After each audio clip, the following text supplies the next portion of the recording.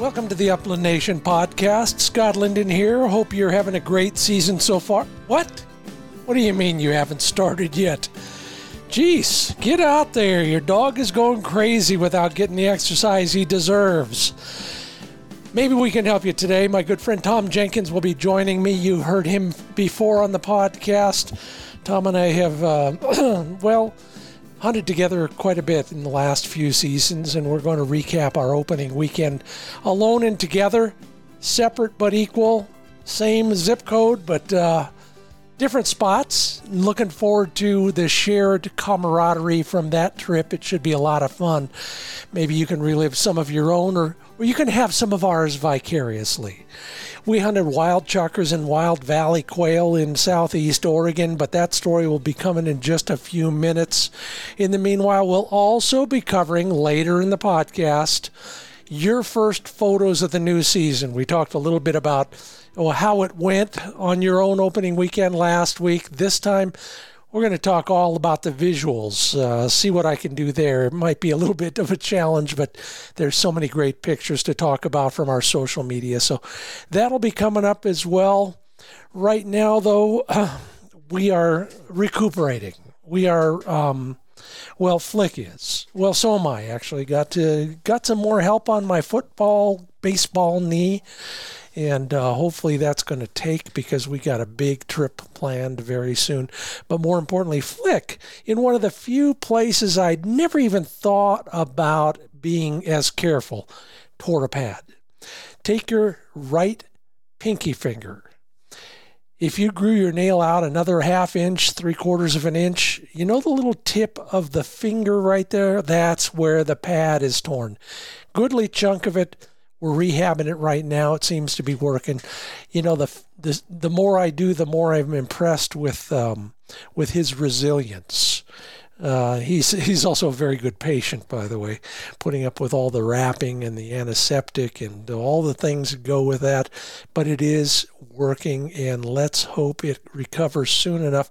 We've got probably 300 miles of hunting to do in the next 4 weeks. So give him your best thoughts, and we'll talk more as we get closer to that trip. We are made possible by Sage and Breaker Gun Care products, Pointer Shotguns, Mid-Valley Clays and Shooting School, Ringneck Nation of Huron, South Dakota, TruLock Choke Tubes, and FurFeathersFriends.com. Yeah, you don't need to go with us to Huron to be in on that. It's kind of a grassroots thing, so learn more at FurFeathersFriends.com.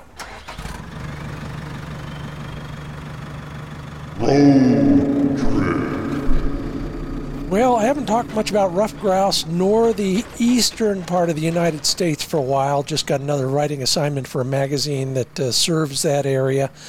So I thought I'd hit some of the high points for ruffed grouse hunters. It's that time of year for you. The leaves are starting to drop, or at least change color, and that's good too. So if you're headed out and you're looking for someplace to start, or you're looking for a new place, here are a few suggestions state by state. In New York, take a look at the Rattlesnake Hill Wildlife Management Area, or the Irwin Wildlife Management Area, Irwin with an E. In Maine, that Golden Road on the north end of the state is always worth a look. Check out the public access, the paper company land up there in the National Forest, of course. In the New Hampshire area, the White Mountains, hands down, one of the best. Vermont, West Mountain Wildlife Management Area. Classic state, Pennsylvania, head to State Game Lands number 104 or Raystown Lake. In Connecticut, it's the Collar Wildlife Management Area, Collar with a K, Kollar. And those rehabbed coal fields in Mingo and Pocahontas counties in West Virginia are always worth a little bit of your time and your dog's effort. If you're heading out for ruffed grouse, be safe. Tell us how you do. And we are brought to you by Mid-Valley Clays and Shooting School. And this week, their pro shop, just got to tell them, thanks again, everybody, for having the stuff I need when I need it. Their pro shop online at midvalleyclays.com has just about anything you need to round out your gear selection for this season. high-end shooting glasses from Beretta, RE, Ranger, and Edge. Hearing protection of all sorts, Negrini cases, range bags, gun cleaning supplies, apparel, Benchmade knives, and even some choke tube selections. It's all at MidValleyClays.com. And yes, another couple weeks and I'll see you in Huron, South Dakota. If you'd like to go with me, go to furfeathersfriends.com. But if you'd like to go on your own or with some buddies, whether it's for the Ringneck Festival and Bird Dog Challenge in November, or just to take advantage of the 124,000 acres of public access that's all within 1 hour's drive of downtown, go to hunthuronsd.com. They'll send you a free information packet, including the state's hunting atlas, some coupons, some information. You'll get everything you need to make your visit to Huron, South Dakota productive and fun. And if you are joining us for Fur Feathers Friends, all the better. I'll see you there. And I'll see you at hunthuronsd.com.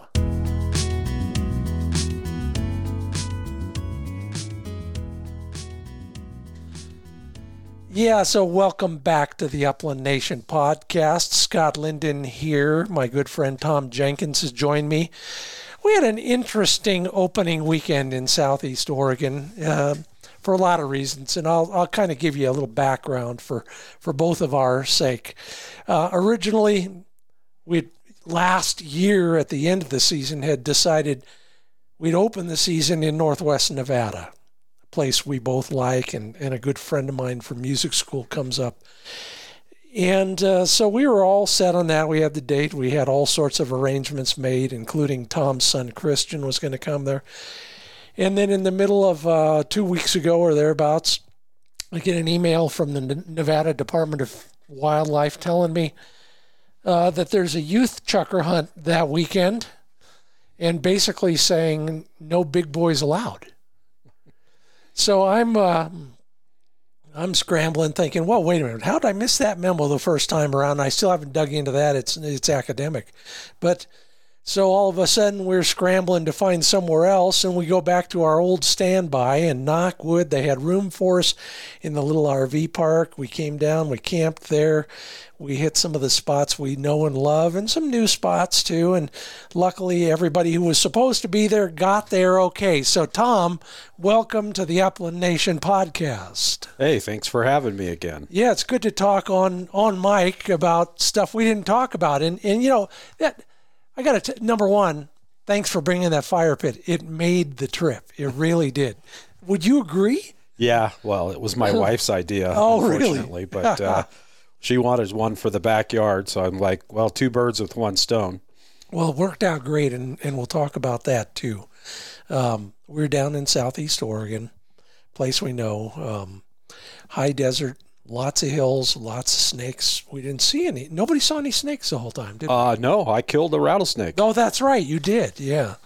Thank you, I think. And I stepped on one yesterday in another hunt.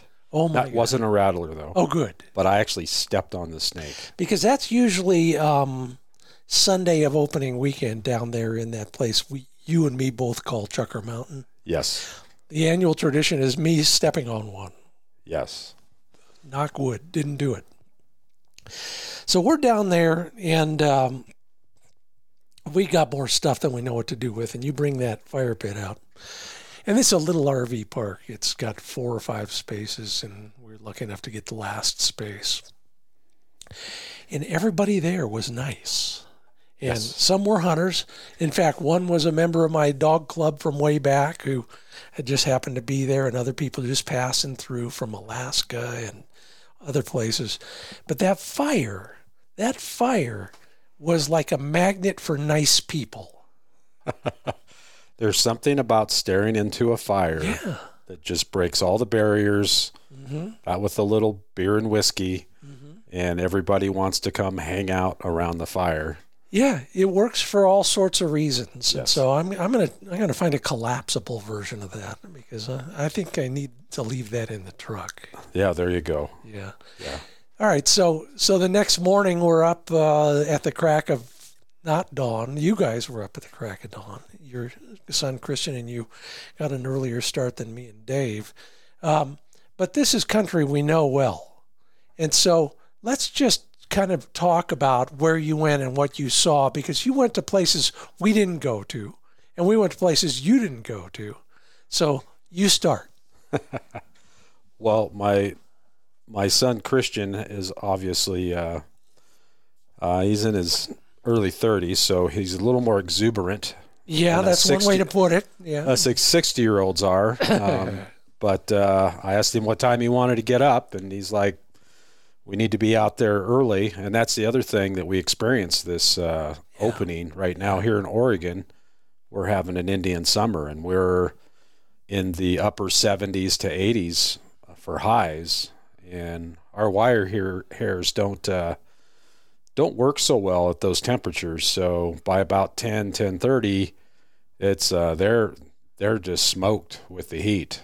And a lot of the time we're doing 15 minutes of hunting and 5-10 minutes of letting them cool down in the shade and drink water. So really had to watch the dogs in the heat because they're working so hard in this terrain.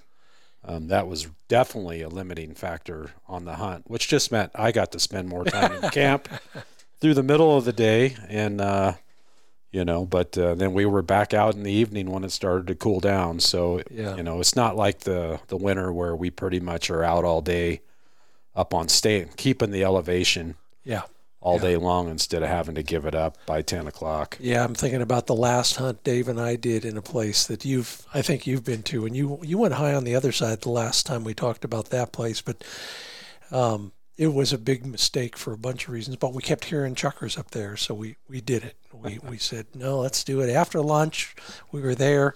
What the heck? We'll see how the dogs do. We'll see how we do. We got up there, and we did find birds, but it was a grueling climb. Yes. Because it was probably 75 degrees. But we were in a place where we knew there was water at the bottom. And you guys went to some of the same places we both know that have water most of the time, reliable water. The thing that was amazing to me was how few places did. Yeah, this in the Northwest, we are, like everywhere here, is droughting.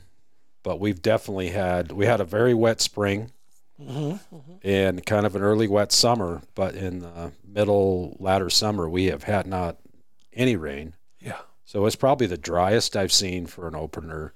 Places that typically had some seeps and water were dry. And I think that concentrated the birds even more over the water. So we had big coveys. But the interesting thing this year, because we had a wet spring, I saw this with a quail, and then it turned out to be the same with chukar, is we had some very late hatches, and we had killed some chukars who were just getting their color. Yeah. The size of a Hun, even smaller. So that was kind of different than we've seen before. But there's a good crop of birds this year. Yeah, we got lucky on that. The timing is everything on rain and hail and that sort of thing, and we did get lucky on that, and it did pay off. The other thing it paid off in is that last climb that we did on Sunday afternoon. At the very top, I either forgot, it's been 10 years since I've been up there, forgot or never knew, or maybe it's new this season. There was a swale of cheatgrass that was so thick and so big. It's no wonder there was a covey of chukars up there. We joke about it, and sometimes it's not true. In fact, when I cleaned those birds, none of them had cheatgrass seeds in their crop. They had something else, and I think it was the seeds in the middle of a rose hip, those little round light-colored seeds. Yeah, we found both. We found some that were just stuffed full of cheatgrass, and some that had, and I was kind of surprised though there wasn't more grasshoppers in their crawls. But there wasn't as many grasshoppers this year as I think we've seen in the past years for some reason. Well, somebody made me aware of that whole phenomenon recently, and I'd never thought they were a real food source for chukars, let alone quail. mano a mano battle, a quail might lose to a grasshopper. But I didn't see many either. And the quail, virtually all the quail that I cleaned had nothing in their crops. Oh, that's interesting. Go figure. Yeah. But we did find a bunch, like you said. And let's start on Saturday. We split up. We got together to go hunting on opening weekend, then we didn't hunt together. But here we get to debrief on it. there was a good reason that we did not hunt together. Yeah. I'm going to tell them the story of the... Yeah. Well, two male dogs didn't get along. And rather than test that theory any further, yes, we just decided that was good. And you had Christian with you, and I thought it was a good time for you guys to hunt. Yeah, some new ground, because he'd never seen some of that ground, had he? No, I took him on some new hunts. But opening morning, we didn't jump a covey. Yeah. Which is like on opening day, on this first hunt, a place that I've hunted many times, we did not jump a covey of chukar, even though the dogs were birdie. That was another problem. It was so dry that the ground scent was just terrible. It was. Trying to ground track any birds where they went. So it was pretty much, we just had to bump into them, get air scent for them to even come on point, just because they could not track a bird, track them down. It was pretty tough. We hunted that one. We hunted a new creek that I'd never gotten through on gate number 5, that ranch. It's a walk-in area, but you need the combination to the gate from the owner and that sort of thing. We finally got up in there, and of course, you can't see it from the highway, so you drive all the way up that wicked road, and as you get over the last rise and turn down, there's 2 trucks. So Dave scouted a spot, and he said, well, you can cross a creek right here. And Dave's always like that. Yeah. Well, why do you have 4-wheel drive, So we did, and no serious damage done to the truck. We got to the other side and hunted that side, and the first thing we hear is shots coming from the other side.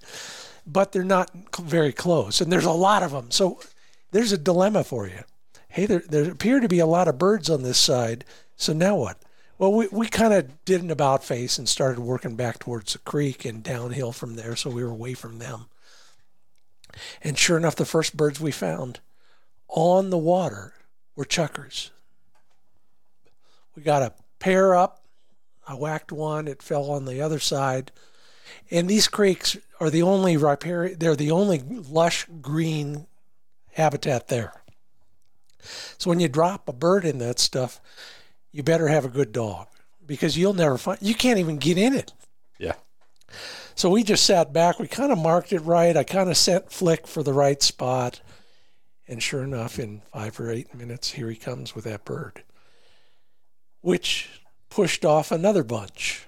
And so we each got a low bird shot on the flats, going away from the creek. And that was one of the birds that Dave shot that was very young. 2nd or 3rd hatch. Yeah. I thought it was a hen quail when Flick brought it back to me. Yeah, they're small. Yeah. So that was fun for all those reasons. And then the quail started showing up.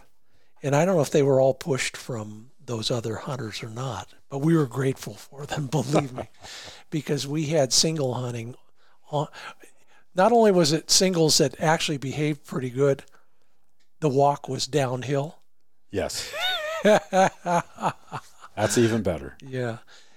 So you saw nothing that first morning? We got skunked opening morning. Wow. Which is like never happened. Yeah. So we, in the afternoon, went to Chukar Mountain, which I knew there would be birds there, but we call it Chukar Mountain for a reason, because it's 45 degrees, full of rocks, full of brush, and just the nastiest scree walking, but that's why there's birds there. Yeah. And so we did a hunt up there, and about blew my right knee out again coming back down. Yeah, it's always on the downhill. But I hit 2 coveys just struggling to get back down, and the first one, when I tried to swing up to shoot, I slipped right fell right on my butt, and I shot and killed one chukar sitting on my butt as they were flying away. So I thought that was a pretty good shot. No, absolutely. And this is how it happens out there, everybody. You know, you are falling half the time when you're taking shots. Last year when Tom and I were hunting together, that place with the money name, that's why I had to have injections on my knees, I think, this year, because I landed on both of them as I shot that bird. And it worked. But that's what it's all about. And the second covey, I was using my Benelli as a walking stick up, trying to get downhill with a knee that I'm getting a knife in the side of it. So, and another covey gets up, and somehow the walking stick turned into a shotgun again, and I dumped one of those. And I'm just stumbling down the mountain and running into birds. Yeah. But that's kind of what happened is we had a big covey, and they just got all spread out. Yeah. But I think we came out of there with 8 or 9 birds that afternoon. Yeah, so it looked real good by the end of the day. We kind of redeemed the morning on that. We both shot a couple sets of doubles on that. Wow. That thing. Nice. Anyway, so we were feeling a little bit better about opening day after that. But mornings were a struggle. So yeah, ironically, because you'd think the sending conditions would be better and the dogs would be more energetic. Just a reminder, you're listening to the Upland Nation podcast. I'm Scott Linden. That's my hunting buddy, Tom Jenkins. We've already planned our next assault on another chukar spot. So don't worry. Yeah, we're in the mood and we're getting primed for that one now too. And in the meanwhile, I'll see you in South Dakota. So if you're going to the Fur Feathers Friends event, don't forget to let me know you're going to be there at least one or the other of those things we're doing when we're there. I gotta tell you about the best story of opening day. And it starts on a high note and ends on a high note. The last quail that Dave shot, we saw it go down, and it went down soft. The head was up. It was landing. It wasn't falling. But we marked it pretty well, and I sent Flick over to get it. And Flick swings back and hits a point. I'm thinking, yeah, he does that, especially when he's really fired up. He'll point a dead bird. I'm not going to gripe about that. So he does, and we walk in on it, and I'm thinking, well, maybe it's a different bird. Because there's no the dog's frozen. There's no bird freaking out. Dave walks in on it. It kind of flutters a little bit, and then rolls down the hill towards the creek into a big rose bush. And even Flick cannot penetrate it. In fact, I'm still finding scratches on the poor guy. But he cannot get in where that bird is. So I call him off, and we're going to just reconnoiter and do it again. And then I look at this rock pile next to it. The rocks in this pile are the size of that dog crate I'm pointing to right now. They're pretty darn big. And the dogs are real interested in that. We had Dave's 12-year-old Labrador with us. He was the technical advisor on most of this stuff. So I let him work that for a while. Pretty soon, sure enough, the bird's got to be in there because both dogs are real interested. But they cannot get in.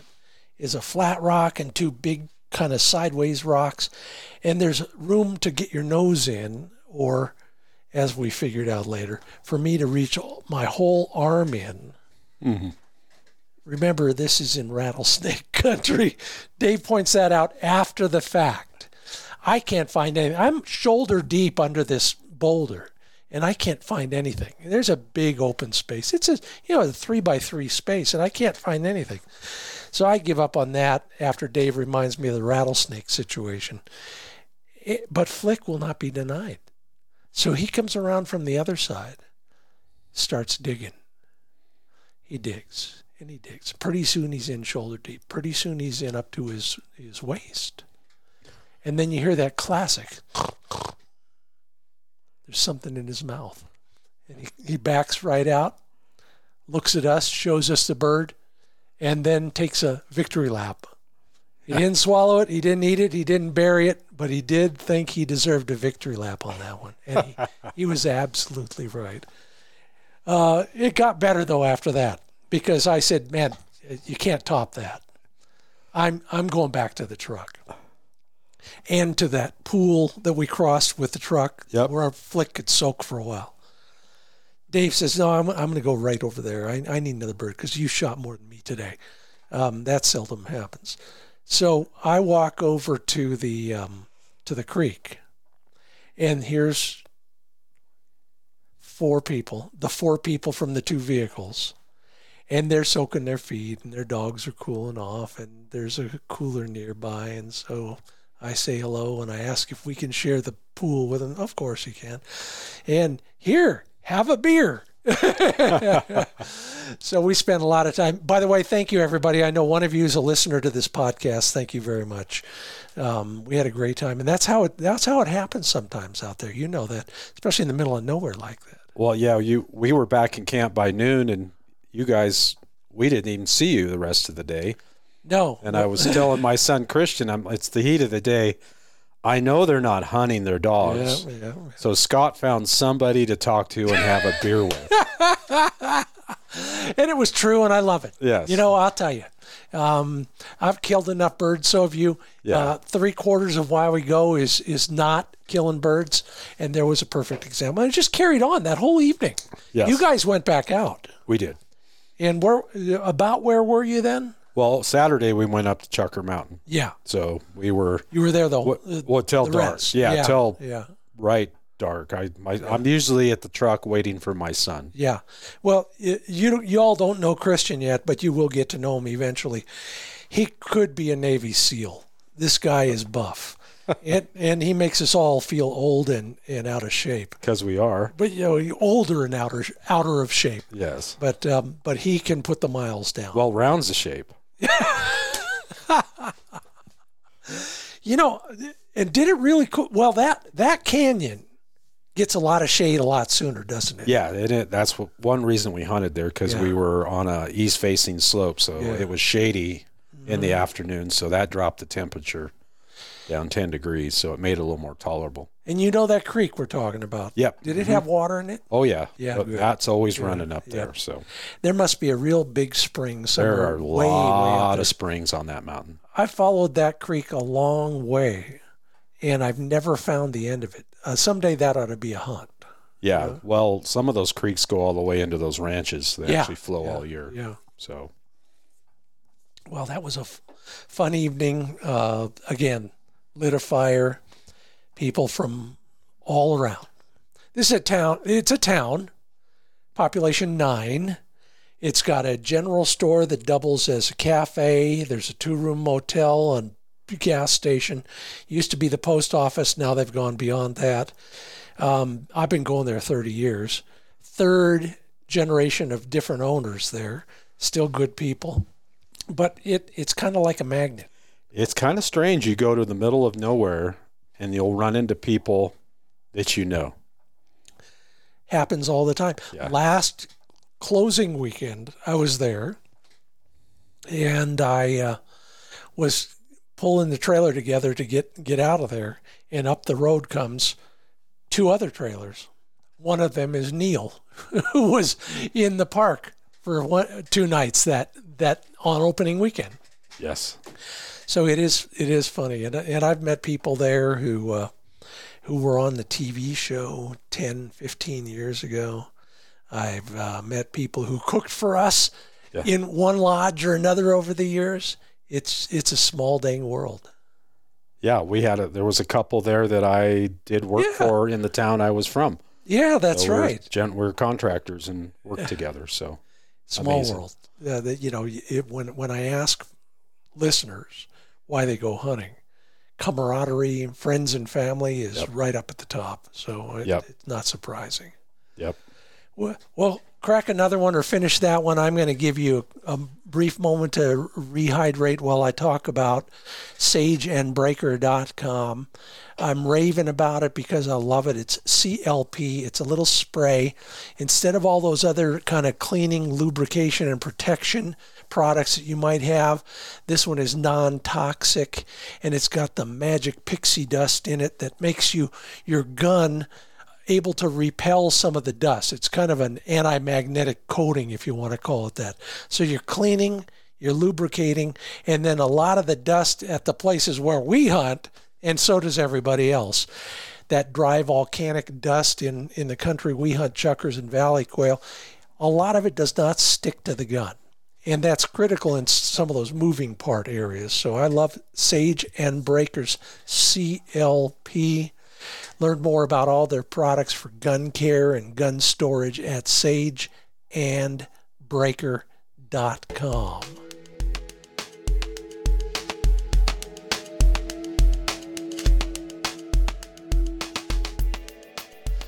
So, your dog Ruby, she was ready to go again in a day or two.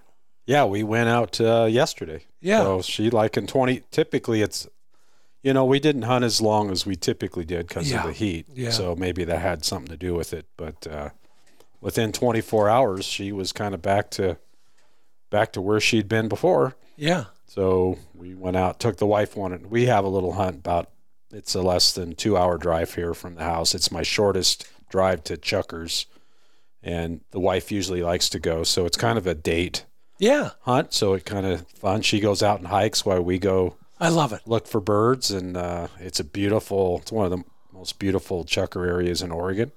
Yeah, it is. And I won't divulge, but so we just did a little half-day jaunt yesterday and got into a covey of birds. Yeah. So Ruby did her part, beautiful point, got it on my GoPro, and I got my 3 misses on the GoPro too, so that scene will be deleted. You can cut in a dead bird if you like. Maybe I can. That's what we do. I can splice something on another hunt to make it look like something. It's kind of probably pretty obvious that the birds kept flying and you don't see anything fall. Yeah. While the shots are going on. Can't fix that in post-production. Can't fix that. Yeah. So, anyway. I'm glad to hear she's all right. We had, the whole summer was so dang hot. We never got near as conditioned as we should have. My dog, me both, actually. And so we went into the opening weekend a little bit out of shape. Yep. And then he, on somewhere on the last part of the last afternoon, somehow took a big chunk out of his right rear pinky toe. So one of the few places I don't do I must have missed it when I was doing all that foot care that I rave about. So Flicky is still recovering from that right now. He's got a little bandage on with his little sock. So he split it to the quick? No, luckily the nail's still good. Ironically, it's the nail that fell out a couple of years ago. But it's just a big peel off on the toe, on the tip of his toe. So he's got a big ugly scab developing on. So it's on his pad, actually. Yeah, it's on his pad. Okay. So we're managing that because we have a lot of miles to cover in the next few weeks, and we want him to be healthy for that. And here's one example, and I'm just lucky at this. I'm knocking wood. He's learned how to be doctored. Yep. And that quite often you need to train that stuff. You walk up to a dog with a Q-tip or a pair of scissors or a roll of vet wrap, they immediately are leery of what you're going to do to them. And then when you touch something that's sore, oh man. Yep. You better have a lot of chicken skin on a plate. There's no other way to get a dog to cooperate. You've been pretty lucky with her. Yeah, she came through this opening in same problem. She's overweight a little bit and out of shape because it's too hot to work your dogs. Yeah. Here in the summer, and they were walking like they were on pincushions by Sunday afternoon. I mean, they were sore, and we still ran them. We ran ours again on Monday morning. Yep. Oh, good. But as soon as they get a snoot full of birds, it's like there's no pain. Yeah, so absolutely. It's just amazing how those dogs just come alive as soon as they. Matter of fact, so one of Ruby's things on the first hunt, as soon as I pull the collar out, which you think most dogs would think, oh, I just want to put that e-collar on. Yeah. She knows what's happening, and it's just like she's a 2-month-old puppy again.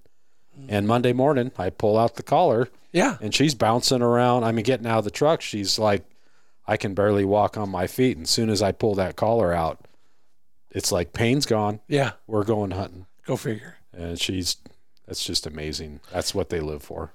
You went up to that pass that I haven't been up to. I've been going to that area for 30 years, and I know people who run cows up there. I know a little bit of that terrain, but you guys went all the way to the top. Yeah. And found birds. Yeah, my son did. I sat in the truck and did something else. Yeah. So I actually brought my deer rifle up there to that's right. run a few shots to it because I'm heading to Montana in November for a deer hunt. So I wanted to check my zero. So I was multitasking. But he found birds. He found birds. We had our walkie-talkies, and I was driving down the road to go pick him up somewhere, and next thing I know, I hear boom, boom, and he shot a double. So he did find birds there. Yeah. And then we went back that Monday morning to the same general area. We found a spring there. Yeah. And anyway, so I ended up somehow hitting one bird. Excellent. On that little foray there. But did that spring, was it kind of in a swale with almost a pond to it? Yeah, it actually has a trough there with a pipe into it. It's actually an amazing amount of water. Yeah. And it's on the map app. Yeah. So you could find it, but it's in the middle of nowhere. There's just tracks coming into it, but it's a big area. So that may be the as far up as I ever got on that drive. And I remember shooting at a snipe up there once. Yeah. It probably was there. There's another spring not too far from there, has a lot of grass, so it could be one of the two. Yeah. It was fascinating. I'll have to get back up there. Also found on that same route, there's a cinder cone up there that has at its top hundreds of quartz marbles about inch or two in diameter. Yeah. So if you're looking for treasures, these are the places you go. I mean, we all go there for that kind of stuff. Arrowheads. You ever found an arrowhead out in that country? I have. Yeah. I have. This is probably one of the more remote areas of Oregon you can go to. It is the darkest place in the lower 48 states. Yes, that's right. I found that out from Dave. Yep. Yeah. Yeah, that's right. Dave brought his telescope, by the way. Everybody. Yeah, we got to see Saturn. Saturn, Juniper, rings of Saturn, the moons of Juniper. Yeah. Juniper. Yeah, Juniper. We're from the high desert, everybody. The moons of Jupiter. Jupiter, sorry. Yeah. And then the moon, like you've never seen it. Yeah, we didn't need any flashlights. Jeez, it was incredible. We went the second day up that creek I was talking about, and it was the most interesting hunt I've had in a long time. Dave had his doubts. He said, "Oh, last time I was here, there was no birds." And it's a great hunt because you walk upstream for quail. You get to the highest spot and you start side hilling and you get up into chukar country. So that was the original plan. And then it got really hot. Yep. But we did go up, and Dave said, "No, we're not going to find anything." Hey, you're listening to the Upland Nation podcast. Scott Linden here, Tom Jenkins there. We're debriefing on our opening weekend, by the way. So he says, I didn't find any birds. I said, if someone said, I'll give you $100 to find a quail, this is one of the three places I'd bring you. So trust me. So he did. And within 50 yards of the truck, we got into the first quail. And it was a big bunch, and it's scattered in all directions. So we hunted singles off of that for quite a while. But the interesting part was these birds have either been trained, or it's genetic, or somehow they know that fly low at the as low as you can above the riparian area where all the cover is. And so we would shoot a bird, would drop into that tangle, alders, willows, and a little bit of cottonwood. And it'd take 10 minutes for a dog to find the bird. So pretty soon we just looked at each other and said, don't only shoot birds that are going away from the water. Yep. Well, that doesn't work. You know that. How are you going to resist? I know it. But we had a good time doing that, and Flick was in fine form. So on the way back, we got a sign. We're walking back. We said, "To heck with this."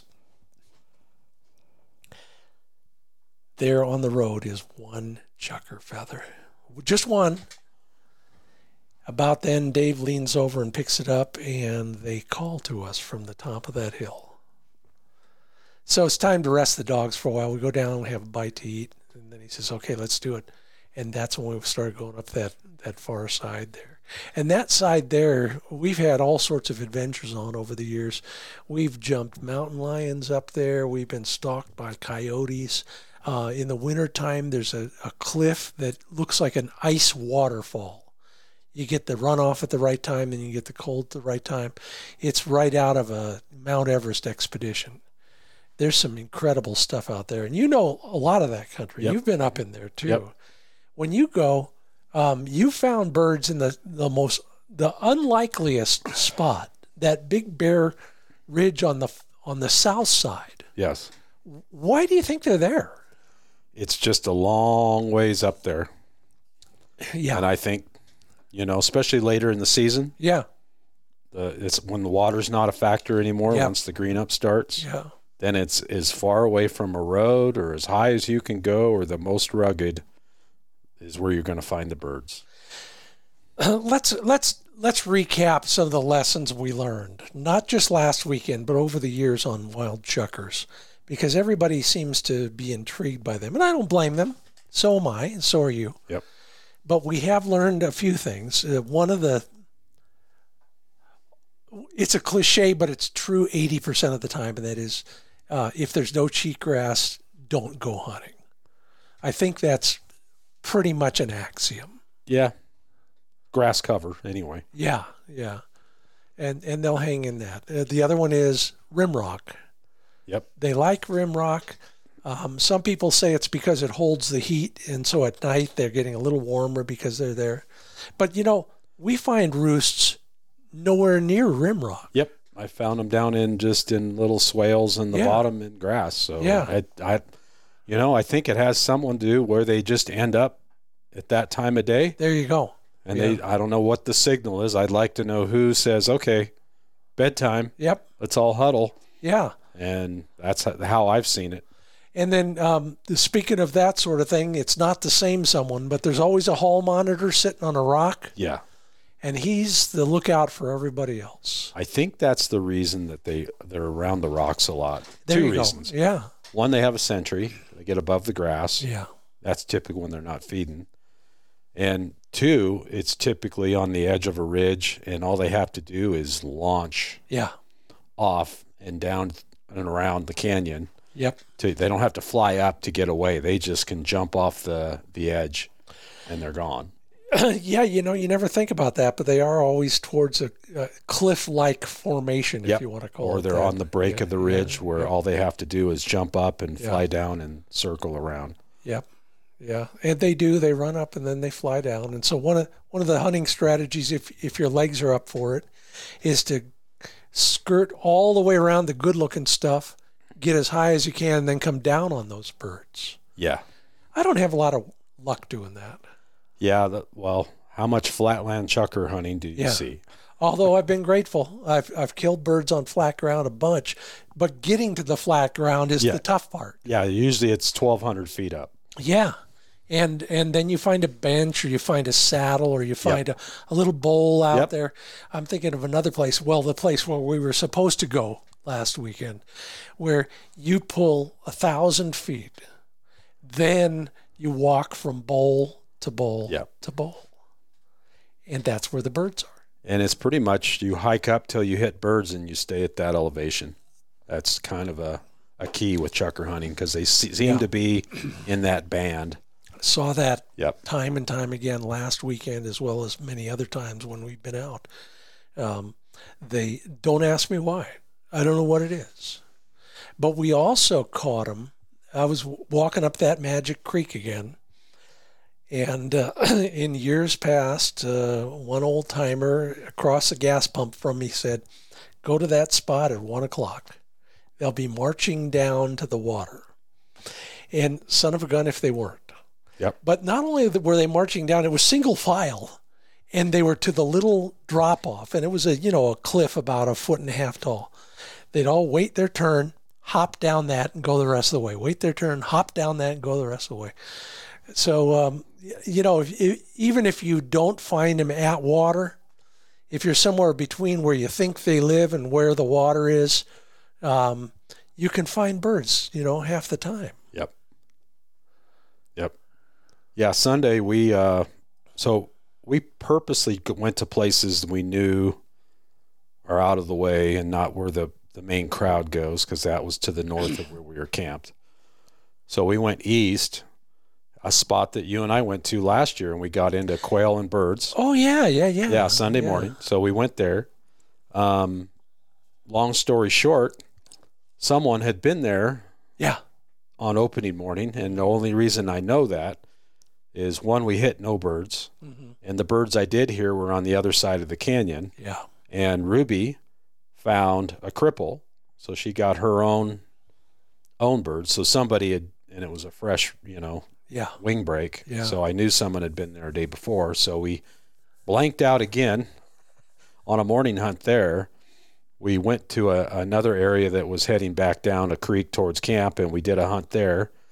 And same thing, didn't hit. And I decided to walk back to the truck and drive down the road down the creek to go get my son, so he didn't have to walk up and he could keep hunting. That's what dads do. Yeah, so I'm told. And I won't confess I was road hunting for chukars, but on the way down the road, a whole covey had gone down into the creek to get a drink at some little seep or something that was down there, because the creek looked dry. And so I busted them with the truck. So we're here to hunt chukars, so I jump out and throw some shells in my pocket and grab the gun and start running up the hill, because the clock's ticking once they start running. And I didn't even have my collar on Ruby. And sure enough, she gets on their trail and starts going uphill, and I can't, they're running uphill, she's running uphill. There's no way I'm going to keep up. And finally, birds start busting out, and one happened to sail by me like an F-16 just coming downhill.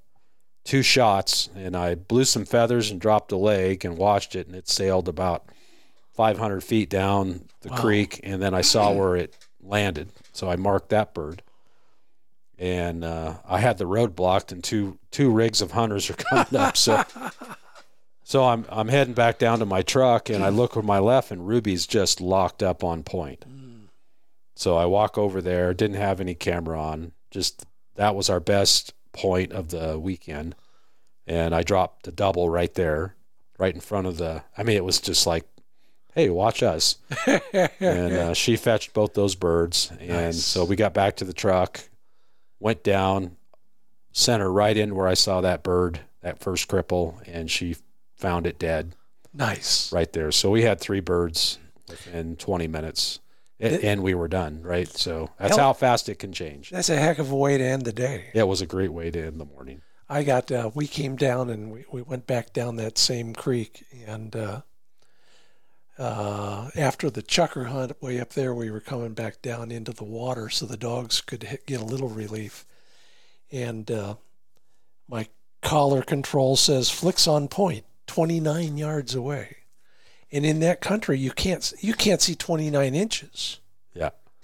So it says he's right there, and I'm pointing. I'm sitting there holding it like a compass. Okay, right there. Well, I can't see him. I can't hear him. He's still. So I spent 5 minutes looking for a way to cross the creek. Finally, find one. Go up on the other side, which is relatively bare, and there he is. Locked up still, like 7 or 8 minutes later. Yep, that's awesome. Still on point, right on the incline there. And it's one of those tangles that I'm not going in. I'm just not doing it. So I lob a rock in, nothing happens. So I back up to look for a new rock, and I slip, and I create a little miniature landslide. That gets the bird up. But Flick had been holding that bird for like 9 minutes by then. That bird gets up as soon as he clears the tree. I pop it. It falls straight back down. The dog and me both see where it drops. I still can't find it.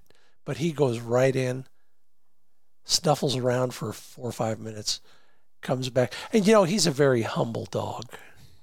He comes back and his tail's low and he's kind of doing this, you know, and it's clear that he loves what he does, but he's not cocky about it. Yes. They're something else, aren't they? They are. That's, you know, and that's the whole game. Yeah. Watching that dog. You know, the first quail of the season, it was a little hard to get it out of her mouth. I will admit that. She did not want to give up that quail because it had been all year long. Yeah. And let's just say it was a little bit skinned up. Yeah. By the time I got it out of there. You know, and we had a couple of those as well. Like I said, Flick will do a victory lap. And I don't mind that at all, not one bit. But he gets a little aggressive. If birds are alive, and Germans are like this to a degree, they don't want that thing, you know, bugging them. Once it's in your mouth, it's supposed to hold still. So if it won't, soon it will. Yes, we are going to tenderize it until it quits moving. Yeah. So I have to monitor the victory laps once in a while. Yeah, we have a little bit of reluctance there at the last 3 or 4 feet. It's like, you know, can I just hold on this a while longer? Yeah.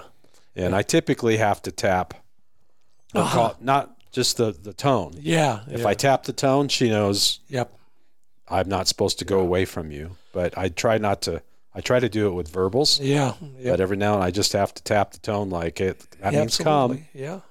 Not keep away. Yep. So, but, you know, you don't want to take it away from them. You know, it was our, you know, the shakedown cruise for the season. It was. Opening weekend. I was hunting with a new vest, a Hunt Ready vest. Thank you, Jared and Heath, for that. And by the way, hey, if you're entered at furfeathersfriends.com, you might just win your own Hunt Ready vest. But so I had to reconfigure everything, and I'm sure I forgot something, but I think I got everything in the right place. What piece of gear did you find the most useful on opening weekend? So I think the biggest thing for me was our shooting lessons at Mid-Valley Clays and Shooting School. Yeah, a lead into a promotion. Move, mount, shoot. Yep. So I tried my best to keep that mantra in my head. Yeah. And I have to say, not counting yesterday, I was probably at 80-90% on my shooting this opening weekend. And I'm going to contribute it to my lesson that I had this year. Thank you, Vandy. Thank you, everybody over there. Chris, Dave. I'm the same way. I felt the same way. I was shooting. In fact, I was shooting so well. Dave said, "Can you get me one of those guns?" I said, "It's not the gun." No, because you're shooting a BB gun, right? Yeah, but he wants. Hell, I already gave him one gun, the one he was shooting that day. But no, I'm with you 100%.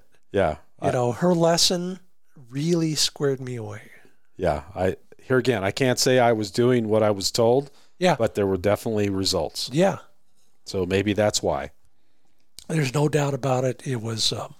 It's the unconscious or the subconscious stuff that she has you do. And, you know, I've talked about this before, and I'm going to say it one more time because it's so true. What a great instructor. And here's what I liked most about that lesson was we all have 9 problems to solve. She focused on the most important one problem. Yep. And that really, it changed the tenor of the hunt. Yeah. Absolutely. Well, that one problem was me. Yes. That's a big problem. But if you just get in your head right, all of a sudden everything else works. Yes. So for me, the thing that I used the most, of course, was my GPS collar. And it's funny because you're out there on the high desert. It's sagebrush with a few junipers, but all of our hunting was near water. And 3/4 of the time, you would never know where your dog was unless you had a collar control that you could look at. Yep.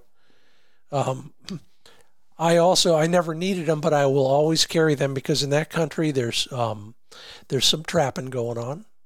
Yep. So I'm now bringing an aircraft cable cutter for snare traps. Hope I never have to use it, but I'd rather have it and not have to use it than the other way around. Other gear, you know what? The other thing, I didn't bring it, and I wish I had. You know those bandanas that you soak in water and they plump up, Yep, and they're cool the whole time? Yep, they have the little baby diaper pellets in them. Whatever Yep. they are, yeah. Yep. I found all of them the day after I got home.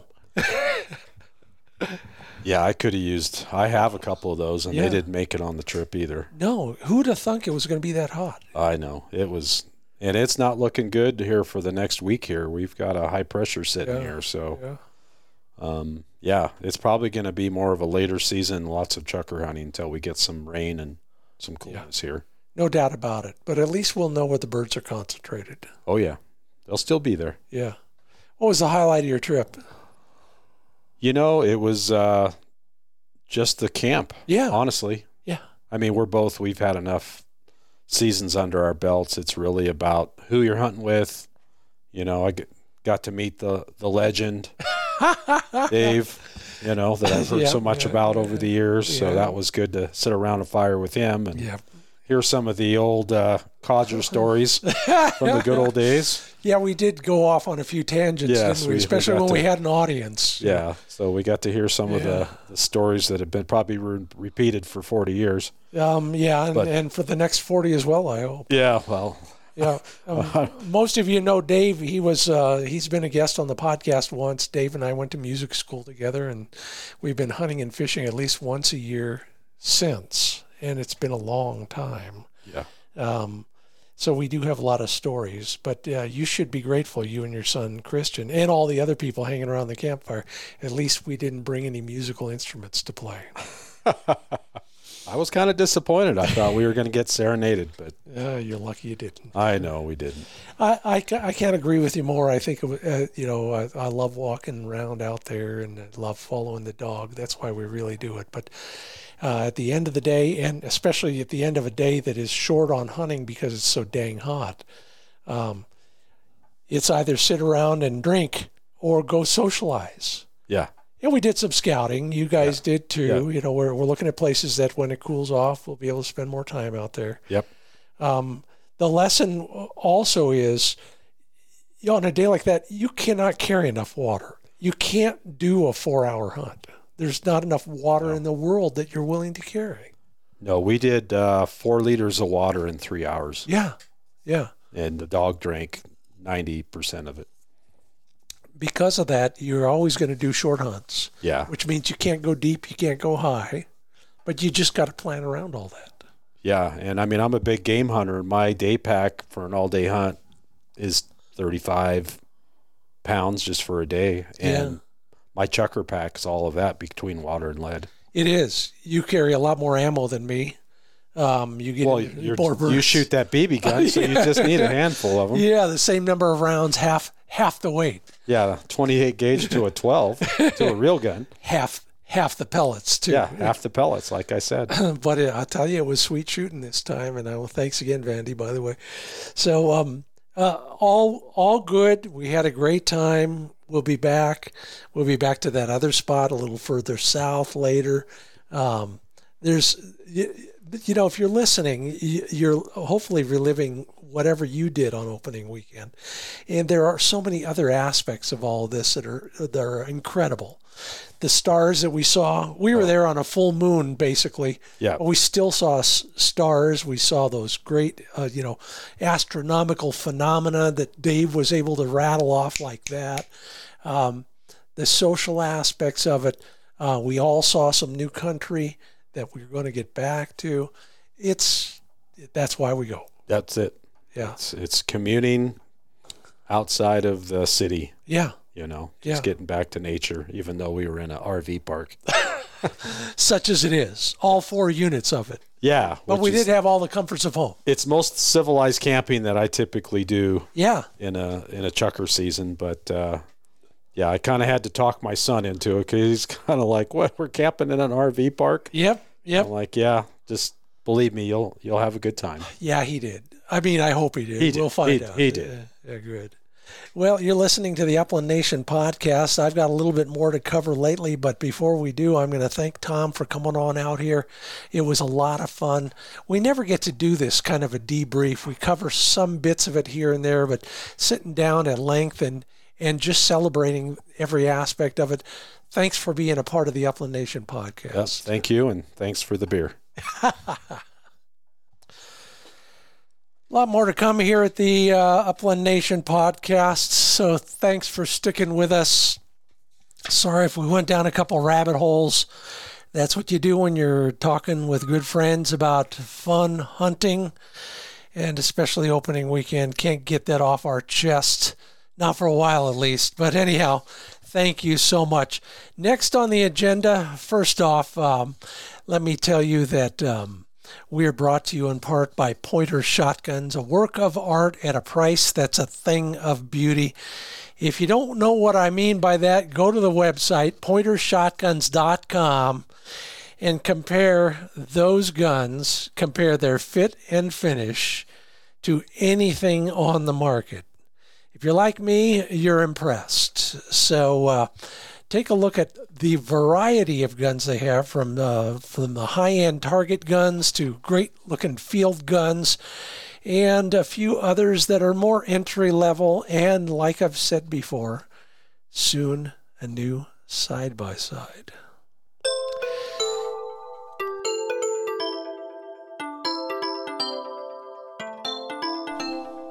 Yeah, I call it your 2 cents worth for a reason, because I ask you on social media a question and you share your thoughts, your ideas, your hopes and desires, but mainly you share your pictures, and isn't that the coolest part? I asked you to share your first photo of the new bird season, and did you come through in the clutch for us? Bruce Wondrak sent one of Hannah in the Grasslands. Just getting warmed up. He said by then we hadn't got any birds yet. I hope you got some later in the day. It's a beautiful shot. Setter, just relaxed, lots of ticking, nice black mask, almost raccoon-like there. Good-looking dog, Hannah, and good-looking owner, I'm sure, as well. Philip Urban, got your short hair running the edge of you're on a mowed part of a field that is not mowed in most places, with some beautiful fall colors in the background. I hope that dog found a bird along there. That's where I'd be looking for them. Dean Steinberg, you look like you were where I was for opening weekend. And like me, thank you. That's Chucker Country. You were up high on a kind of a big bowl of an amphitheater with some cheatgrass and a lot of sagebrush. Looks like your short hair is on point. Lucky you. And like me so many times, your gun barrel is in the corner of the picture because you're holding it under your arm, aren't you?